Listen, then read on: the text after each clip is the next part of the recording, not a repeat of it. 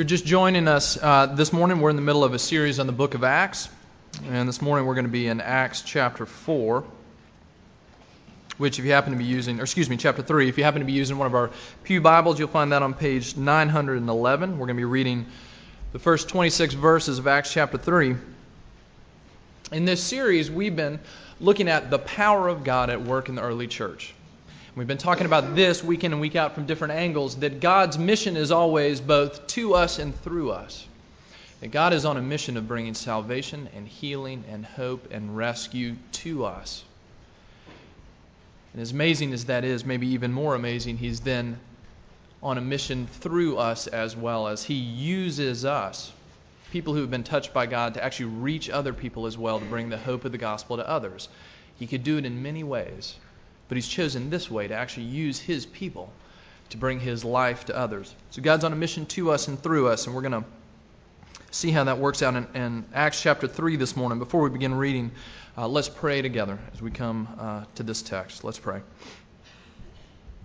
Father, we pray and ask that You would open up Your word to us and open our hearts to Your word. We pray that You would speak to us by the power of Your Spirit. Lord, that these would be what You've created them to be, words of life and health for us. Pray that You would get in under our skin, get around our defenses, through our hard hearts, to bring life and encouragement and the hope of the gospel again. And we pray this expectantly in Jesus' name. Amen. Acts chapter 3, verses 1 through 26. Now Peter and John were going up to the temple at the hour of prayer, the 9th hour. And a man lame from birth was being carried, whom they laid daily at the gate of the temple that is called the Beautiful Gate, to ask alms of those entering the temple. And seeing Peter and John about to go into the temple, he asked to receive alms. Peter directed his gaze at him, as did John, and said, "Look at us." And he fixed his attention on them, expecting to receive something from them.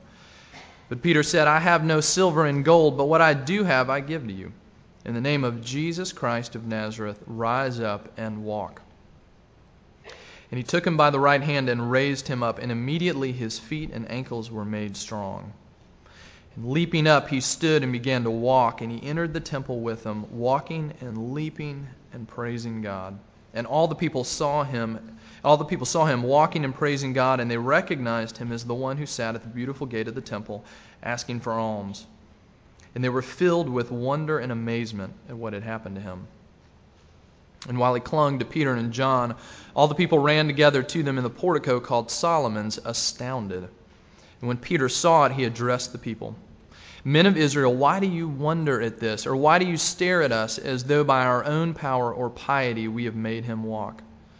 The God of Abraham, the God of Isaac, the God of Jacob, the God of our fathers, glorified His servant Jesus, whom you delivered over and denied in the presence of Pilate when he had decided to release him. But you denied the holy and righteous one, and you asked for a murderer to be granted to you, and you killed the author of life, whom God raised from the dead. To this we are witnesses. And His name, by faith in His name, has made this man strong, whom you see and know. And the faith that is through Jesus has given the man this perfect health in the presence of you all.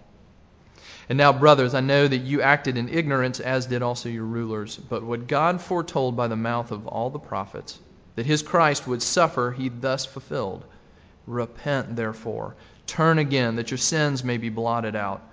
The times of refreshing may come from the presence of the Lord, and that He may send the Christ appointed for you, Jesus, whom heaven must receive until the time for restoring all the things about which God spoke by the mouth of His holy prophets long ago. Moses said, "The Lord God will raise up for you a prophet like me from your brothers. You shall listen to him in whatever he tells you. And it shall be that every soul who does not listen to that prophet shall be destroyed from the people." And all the prophets who have spoken from Samuel and those who came after him also proclaimed these days, "You are the sons of the prophets and of the covenant that God made with your fathers, saying to Abraham, 'And in your offspring shall all the families of the earth be blessed.' God, having raised up His servant, sent him to you first to bless you by turning every one of you from your wickedness." Now, a week ago, we finished up looking at this first great speech of Peter's in Acts chapter 2, the first time he has a chance to address the crowds in Jerusalem. And we're in this passage immediately back into another sermon as well. We're getting sermons left, right, and center. And right before that, there's this incredible event that sets up his sermon.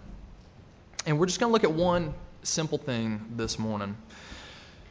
That as we see God's kingdom work happening, as we see God bringing his mission of forgiveness and healing and hope, we see that breaks into the ordinariness of people's lives in unexpected ways. Okay, breaks into the ordinariness of life in unexpected ways. And we're going to see that both for this lame man and for the crowd. This man and this group of people that are addressed here. First, let's take a look at the story of the lame man. This is verses 1 through 10.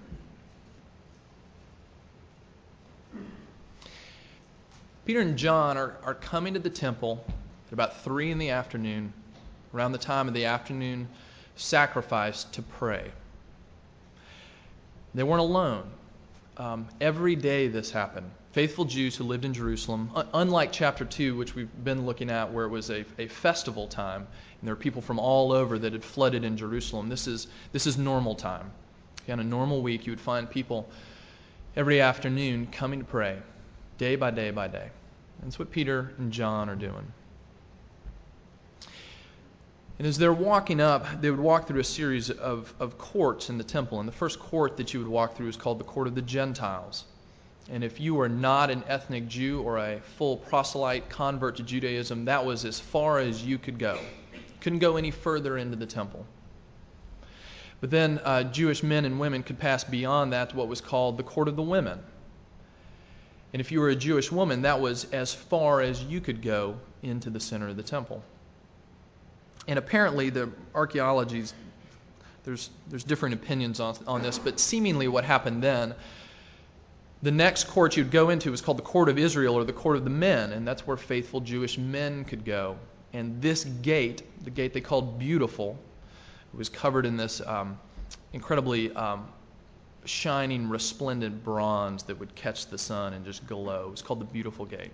And this gate is what stood between the Court of the Women and the Court of Israel, the Court of Men in between. So if you're a woman, you couldn't go any further. But also, if you were physically broken, if you were lame, as this man was, if you had if you had debilitating disease, then you could also not go any further, even if you were a Jewish man. And this goes back to Old Testament regulations that those who are crippled and broken can't go any further. You have to stop at this gate. And so this man, who's been lame from birth, and we read later in chapter 4 that he was about 40 years old. 40 years, never being able to go past that gate. And for who knows how many years, day in and day out, he's been sitting at this gate, begging, asking for alms. Okay, this was a common part of Jewish culture, that those who could not work, it was the duty of the people to give alms to them and to care for them. So every day, somebody brought this man, couldn't walk, laid him on the steps of this, in front of this gate, that he might ask for alms. And you can imagine this guy, day after day after day, sitting there, looking through the gate to the place he could not go, looking down at the brokenness of his own body. This is far as I am allowed to go. This is as far as I can participate in the worship of God's people. I'm a broken person. I'm not allowed to go any further. And so I have to sit here, and I can't work, so I have to ask for alms from people. If you've ever been in a situation, whether in the States or abroad, where there are people asking for alms in the midst of a crowd, as I've seen it, you've noticed that oftentimes folks are, as they ask, they're barely looking, because what are they seeing? They're just seeing crowds of people come by them. And that's what's happening to this man. Day after day, he asks, and people walk by him and toss in coins. And he's doing that today, on this day, his old routine.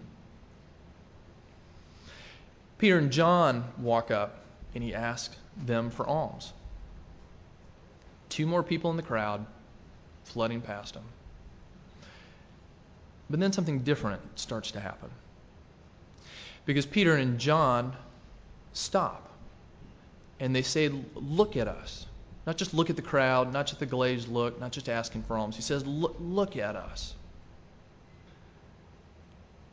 And something starts to change for this man, an interaction that he doesn't have every day. And he looks at them. Peter says to him, we don't have any silver or gold, but I'm going to give you what I do have. He says, in the name of Jesus Christ of Nazareth, stand up. Now, you can read this whole chapter as we did in the matter of a couple of minutes, both the whole incident of this man's healing and then this whole sermon that Peter gives. And you think, wouldn't it be great to have 90-second sermons? I mean, they did it in Acts. Why can't we do it now, right? This narrative is incredibly compressed. Okay, you can imagine, imagine if this were a movie script and you're watching it, it would take much more time to see this play out. But this is an important place to pause, I think. Because they look down at him and say, in the name of Jesus Christ of Nazareth, stand up and walk. We don't have silver and gold. We do have something that we're going to give to you. Now, what is going on in this person's head? In this lame man as he looks up at these two strangers in the crowd who say this to him. 40 years crippled. Untold years sitting on this very step asking for money. And today of all days, two people look at him and ask this. What's he going to do? How's he going to respond? Maybe it seems like it would be easy to respond. Fantastic. Okay, I'll stand up. 40 years. It would have been just as easy to look at these two men and say, you must be nuts. Or here you are, just twisting the knife for me just a little bit. The lame guy on the steps. What's he going to do? How's he going to respond? What's his expectation at that point? I was reading an interview this week with a guy named Walter Brueggemann, who is an Old Testament scholar. And in the course of this interview with him, he's talking back and forth with the interviewer, and Brueggemann says this. It just caught my eye. He says, I think that's why people show up at church. They want to know if there is any other world available than the one that we can see, the one that we can hardly bear. That's why people go to church. They want to know if there's another world, one that's different than the one that the world keeps throwing at them, that's their daily experience in so many ways, the world they can hardly bear. Is this all there is, or is there something more than that? And it brings up a good question for us right now in this room. What are you expecting? Why are you here? Why did you get up and come to church this morning, as Brueggemann points out? For those of us that are following Jesus, what do you think is happening to us each day as we get up in the morning and step into our day? What are we expecting to happen? The routine of our lives, day after day after day, doing much the same thing. This man, 40 years on the step and asking alms with no hope and no life breaking in. What are we hoping for? What are we longing for? Why are we here this morning? Some of us are here out of habit. All right, we've been doing, it's Sunday morning. We've been doing this all our lives. Some of us are here this morning because we have parents who don't give us an option. So we're here this morning. Some of us this morning, we might be encouraged and incredibly glad to be here among God's people in worshiping God. Some of us might be greatly conscious of and discouraged by the brokenness of our lives as we look around and see it in our daily life. Maybe you're here because you're curious. Maybe you're here because you're doubting and on the long slide off belief. But it could be that for all of us, somewhere in the back of our mind, we have this question too. Could it be? Is it just possible that there is some other world than the one I see in front of my eyes daily, in which I can some days hardly bear? Is there more to it than that? Maybe that's the question that this man is wrestling through as two people appear out of the crowd and say something completely outrageous and unexpected to him. In the name of Jesus Christ of Nazareth, stand up and walk. What's he going to do? Could it be true? Is it possible that I'm going to take this man's hand and stand up? Is it possible that I'm just going to be disappointed by this, like I've been disappointed by so many other things in my life up until now? Can I really trust this? Can I really trust him? Well, what happens? Well, he takes Peter's hand. Peter lifts him as God heals him, and his legs and his ankles are made strong, and he stands up and he begins leaping and praising God. That moment of, am I going to step into this? I've never stepped. Could it be true? And he takes the arm, and it is. It's interesting if you look over in verse 16, in the middle of Peter's speech, which we'll get to in a minute. Peter says, it's by faith in this name, by faith in Jesus' name, that this man has been made strong. The faith that is through Jesus has given this man this perfect health in the presence of you all. Somehow in that interaction, faith came to life in this man, became alive in this man. God raised him up and healed him. 40 years undone now, and for the very first time, he walks with Peter and with John through those gates into the temple. Everything is suddenly changed.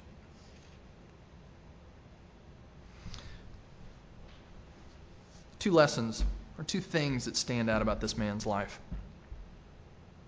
The brokenness of his life could not keep God out. God's mission to him wins, in spite of 40 years of brokenness and lameness. And the same is true for us. The brokenness of our lives can't keep God out either. The routine struggles of your life that you're stuck in the middle of, that I'm stuck in the middle of day after day after day, cannot keep God out. The 10 or 20 or 30 years of a difficult marriage is not strong enough to keep him out. The ongoing physical struggles and pain, the chronic disease, the dim prognosis, the relational alienation like this man's, the religious alienation and failure like this man's are not strong enough. The brokenness of his life can't keep God out, and the brokenness of our lives can't keep God out. The second thing I think we see here is this routine struggle, this ongoing, unbearable life of his. Not only could it not keep God out, but it actually became the basis for God's work through him. God meets him and works in him in this moment. But all those years and all that lameness and all that dishonor and all that constant struggle become the basis by which God actually works through him in the lives of others. Because what happens immediately after this? The story is not simply about the lame man. It's also about this crowd. He stands up, he's leaping, he's praising God, and he comes in the temple courts, and everybody looks and says, there's that guy from the gate. That 40-year-old guy that's been asking for alms there year in and year out. That guy that's never walked. That guy I've tossed a few coins to. There he is standing and leaping and praising God. You get down to the bottom of verse 10. People watching this, they were filled with wonder and amazement at what happened to him. Verse 11, while he clung to Peter and John, all the people ran together to them in the portico called Solomon's, astounded. This doesn't happen every day in the middle of our ordinary lives. And it broke into this man's life. God's grace through Jesus broke into his life and changed his life, and then became the vehicle of witness to the lives of everyone else in this crowd. Suddenly everybody's gathered, and Peter stands up and he begins to speak to them. Okay, the gospel is spoken into this man, this lame man. Let's also look at the story of the crowd. This is verses 11 through 26. Just a couple things about their story. These are the ones on the inside. They've made it into that final court they're allowed to go into in the temple. These are the faithful worshipers. But we get a couple glimpses of what their story is like. Because look at what Peter immediately begins to say. Verse 12. Men of Israel, why do you wonder at this, or why do you stare at us as though by our own power or piety we have made him walk? Okay, that's an interesting response. Everybody's is astounded by this great healing they've seen, and their first question apparently is, how did these people become so powerful? How did they become so pious that they were able to do this? Do you see the things that were so close to their heart? The explanation they first grasped for. Do these people have the power that I've always wanted to have? Here I am, a faithful Jew, coming for the afternoon prayers just like I do every day. How did they become more pious than I am? Is it their own holiness that did this? How can I become holy enough? How can I become powerful enough? These are the faithful, dedicated people who are trapped by their own faithfulness and dedication, looking for power and piety. But Peter looks at them and says, it's not about that. It's about the power and work of Jesus. And he goes on and tells them again their story. He says, this is what all the prophets have said, that this day was coming, that this was going to happen. He says, remember when Moses said, there's going to be a prophet who comes after me, you must listen to him. Peter's saying, this has been our story. We've been waiting for this, and it's happening now, right in your very midst. But the irony for them, these greatly religious, faithful, dedicated people who knew this story, missed the fulfillment of the story. And he says, this is what Peter gets up and says, this is one of the great ironies. You who have been waiting for life, you who have been so religiously pious, you've killed the author of life, the very one you were waiting for. He says that's not the end of the story. He says, but God raised him up. But you see, these people have an ordinary life that has to be spoken into by the gospel, just as this lame man did. He was on the outside looking in, not seeing past his own brokenness, and God spoke into that. But God graciously speaks to the people who are on the inside as well, the people who do have it all together, the people who are the faithful worshipers, the people who are the pious ones, but the people who have still missed Jesus when he came into their midst. In their following of God, somehow they missed God himself. But God doesn't give up on them and speaks to them. Even in the middle of this, Peter stands up and he says, repent, turn. This promise that came in and changed this lame man is the same promise that's going to come in and change you in all your polished brokenness, just like it changed this man in all the brokenness of his lameness. And it's a challenge for them too. It's a risk for the man. Can I take this hand? Can I stand up? And it's a challenge for these people who are listening. Am I going to swallow this hard pill? All the piety that I've been pursuing, all my faithful almsgiving, all my faithful prayers, all the ways I'm trying to polish my religious merit badges. Here's Peter standing up and saying that it is all for naught. But instead he's offering me Jesus. Jesus' righteousness, Jesus' death and resurrection, Jesus' healing for me. Will we take it? For the man, it might have felt like a risk. Can I trust it? For these people, it was a challenge. Will you lay down the other things you're pursuing and follow Jesus instead? We find out in the next chapter that thousands of people actually do believe and actually do respond. Just briefly, I think, just as there were two lessons or two things we see in the life of this lame man, we see two things in the lives of the people in this crowd as well. And we see that the routine security and complacency of their good religious lives couldn't keep God out.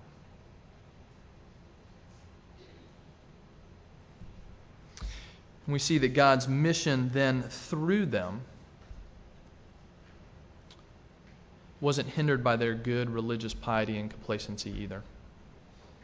Because just as this lame man's story came alive for them, the lives of these previously pious, previously dedicated, but spiritually dead people becomes alive for us as well. Because the mission of God through them comes to us. This invitation is for us as well. Whether you read this story and you identify most with this lame man who looks around and sees only brokenness in his life, could he possibly speak to me here? Could he possibly break in here? Could the love and power of Jesus possibly reach this deep?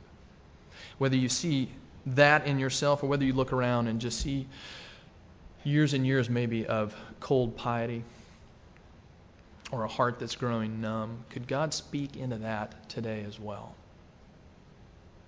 Well, the lesson we learn from these crowds is that it can for us too. Whether we're the layman or the crowd, there is hope for people like these, and there is hope for people like us. It's been a good reminder for me this week. There's hope for people like me.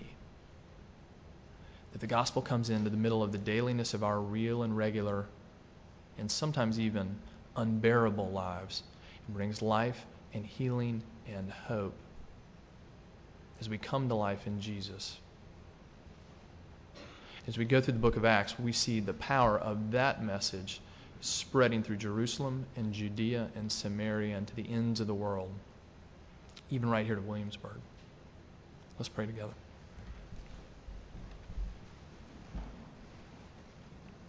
Father, 2,000 years ago, through the words of Peter and John,